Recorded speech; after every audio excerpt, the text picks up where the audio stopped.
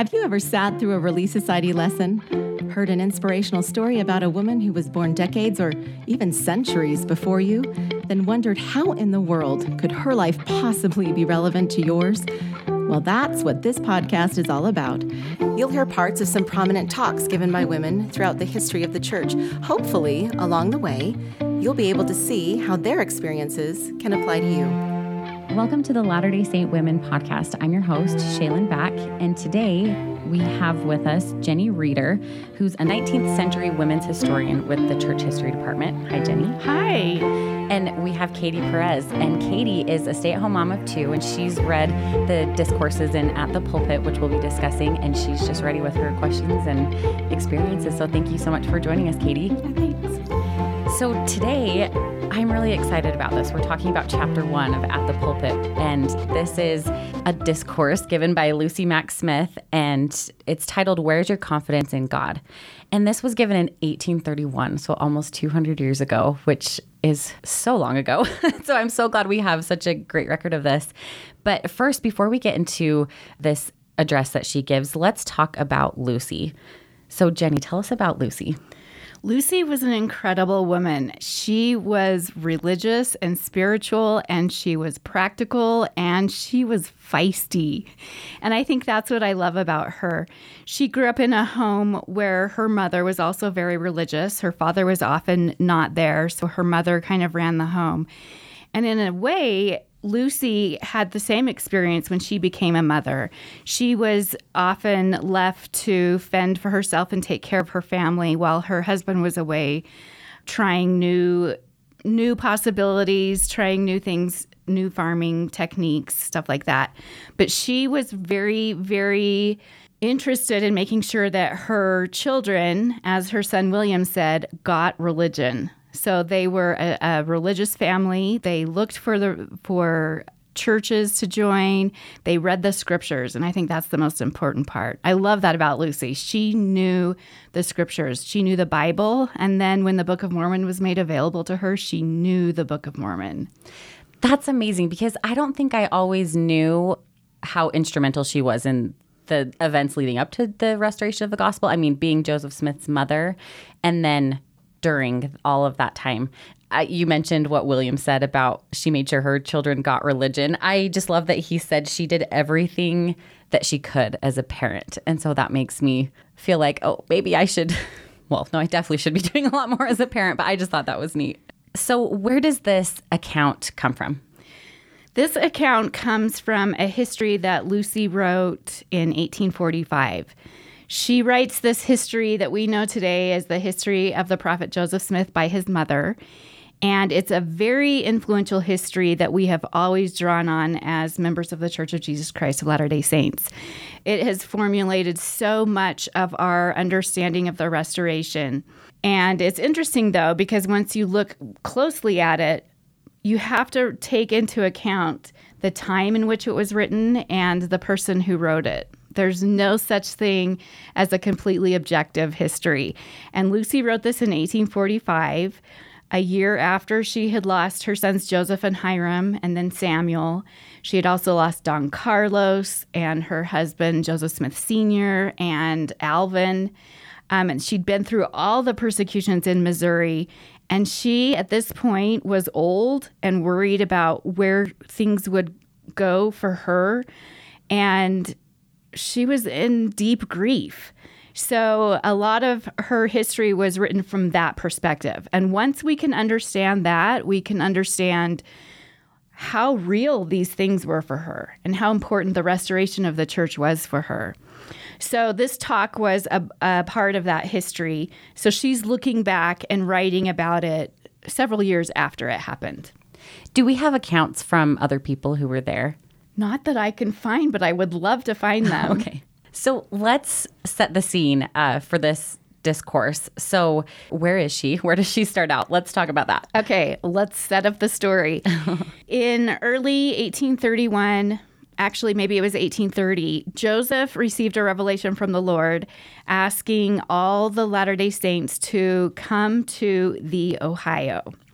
So Joseph and Emma left in early winter And Lucy and other members of the church in New York decided to wait until the spring to come to Ohio. It was much easier to travel by the waterways than by overland, by road. And so they had to wait until the water thawed. So their group left Fayette in May of 1831.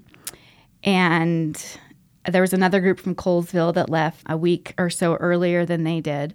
But they had lots of troubles along the way. Some people hadn't brought enough supplies, and there were a lot of kids. There wasn't enough food. They had technical difficulties. Meanwhile, kids were running wild and rambunctious. No way. Kids did that back then? I know, right? And they didn't have as much food as they wanted. So Lucy actually was the leader of the group. And was that unusual for a woman to be leading a group of this many people? Yes, very unusual. In fact, they had Solomon Humphreys, who was the oldest member of the church at that time, and also Hiram Page, who was one of the 8 witnesses of the Book of Mormon, were both in this group, but they didn't want to lead. Yeah, why didn't they want to lead it? That's what I was wondering. I don't know. The only thing I can think of is I don't know if it was an act of deference to who they called Mother Smith, or if they just recognized that this was kind of an impossible, ridiculous situation and they didn't want to be responsible. I'm not sure. But she did take the leadership role, and they called her Mother Smith. So why were they so confident in her leadership? I think because she was outspoken, because she did have this connection to Joseph Smith, and because she knew her scriptures, she wasn't afraid to speak up. I feel like she totally did act as a mother, because I feel like, it talks about how she gave them food, she provided lodging, all these different things, but then at the same time, she could kind of put them in their place too and rebuke them when they needed it. Yeah. So I think the name is fitting. I like that. Yeah, I do too. And I can totally see her as this little old lady, feisty little old lady, but who knew her place. Mm-hmm. Right. When they got to Buffalo Harbor, so the saints that had left before, you mentioned the Colesville saints, they were already there, and they were just, weren't they like, don't tell people that you're Mormon because, they'll mistreat you or whatever. And so one of the first things that she did, I feel like, was get up on the ship and testify to all of the onlookers. What was that like? Oh my gosh, I love this about her. So they arrived at Buffalo Harbor to cross Lake Erie, and the harbor was frozen over. It was May, but it was cold that winter. And this group from Colesville had been there about a week, and I can imagine how grouchy they were. I would have been grouchy as well. They warned her that there were people in the town that weren't friendly to Latter-day Saints. So they said, don't talk about the Book of Mormon. And she was standing up on the ship, and someone down below from the ground said, hey, what's the deal with the Book of Mormon? And so she just told the truth. She just wasn't afraid to say what the Book of Mormon was and what it was about. That's amazing, especially considering the audience and the circumstances. Right. But so also you mentioned just kind of the issues that they were having. They were very frustrated. The kids were being crazy. And she was kind of embarrassed because here she had just testified of the Book of Mormon, and she was basically telling the saints that she didn't want their behavior to, reflect on the things that she just spoke about. So I want you to listen to this quote. This is what she told them. We call ourselves Latter-day Saints and profess to have come out from among the world for the purpose of serving God with a determination to serve him with our whole might, mind, and strength at the expense of all earthly things. And will you suffer yourselves to begin at the very first sacrifice of comfort to complain and murmur like the children of Israel? And even worse, for here are my sisters fretting for the want of their rocking chairs.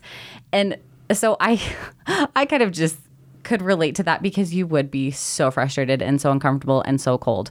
But then there were men complaining about leaving their homes and being worried about not having a home in Kirtland. And I'm just like, okay, that's a little different than the comfort of a rocking chair. Yeah, absolutely. I think it's legit. I mean, they had left everything behind, and they had to do so quickly. So I'm sure they didn't get full market value for their property and homes. And I'm sure they didn't bring their rocking chairs with them on these canal boats and on the steamship. So maybe they didn't even have anywhere to sit down. I don't know. But the way we read it now, it sounds kind of silly. Like you just want to sit in your rocking chairs on the porch. So with that, she said, where is your faith? Where is your confidence in God?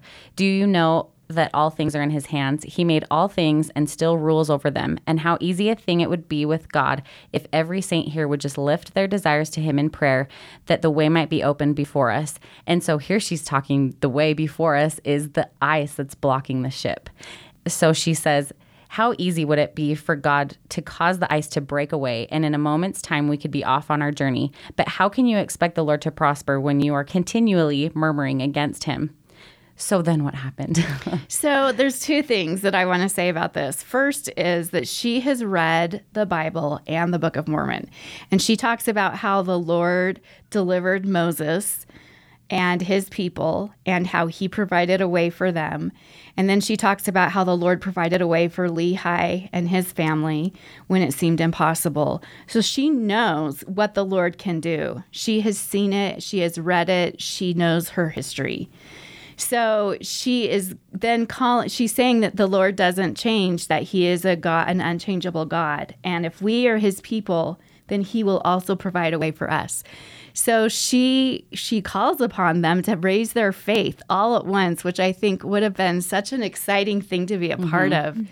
To really say, okay, I believe with all of these other people that I've been traveling with. I believe and I know. And at that very moment, it says that the ice cracked. There was a huge sound. It sounded like thunder, and the ice cracked. And the ice parted enough for one boat to go through, and it was their boat. And so they were able to travel across Lake Erie to Ohio. Do we know like how the people there responded to that? No, we don't. I like to imagine that it was this really dramatic thing and it was in the newspaper and people told their grandchildren about it. I don't know. She does say that the crew kind of scrambled to get going because they were thinking, this is our chance. And so I wonder what the people thought. And maybe for the people who didn't hear what was happening, like maybe they didn't hear her talking to the saints and saying, lift up your voices to God. And maybe they didn't think anything of it like, oh, wow, the ice cracked. But for us, what a great display of faith. Not only faith, but just united faith and united prayer and being in this together and recognizing that God has provided a way for us. So I've briefly heard this story every once in a while, but I haven't heard it with so much context. And so as we've read it at the pulpit and it has given a little bit more background about Lucy, how does this inspire us and relate to us today? I think there's a lot of ways that we can look at it today. I think partly we recognize that this is an example. Like I said before, she knew her scriptures. It happens in the Old Testament. It happens in the Book of Mormon. It happens in 1831. And if it happens all those times, it can happen for us today in the 21st century, that God can make a way for us out of our impossible situations, and that we can raise our faith and know that he is there and will make a way for us. So what happens to Lucy for the rest of her life? Oh, Lucy. Well, she is such a strong figure and stays with the church. She goes through all the persecutions in Missouri and in Nauvoo. She loses, like I said, many of her family members. She joins the Nauvoo Relief Society, and she's the one that says that famous line that's often quoted from the Nauvoo Relief Society, "Let us cherish one another so that we all may sit down in heaven together." After the martyrdom of Joseph and Hyrum, the church really rallied together to take care of her. They really did consider her the first mother, Mother Smith, and they would look in on her. Wilford Woodruff talks about going to give her blessings. Sarah Kimball talks about visiting her. And she also would go out and speak at sort of cottage meetings. And she was the first woman to speak at General Conference in October of 1845. Yeah. That's neat. Yeah, and she, like I said, she compiled this history of the church that while it isn't 100% accurate, it shows this fervor and this emotion and this love. And it also contains details that we don't find anywhere else, like the Joseph Smith's leg surgery when he was young. And it's from a mother's perspective, but also a very faithful member of the church's perspective, which absolutely is amazing. So why do you think this address was included in At the Pulpit. This is one of my favorite addresses in At the Pulpit, and it is our first address. It's the earliest one that we could find record of. And yes, that record was made several years later, but it recounts an event that happened in 1831.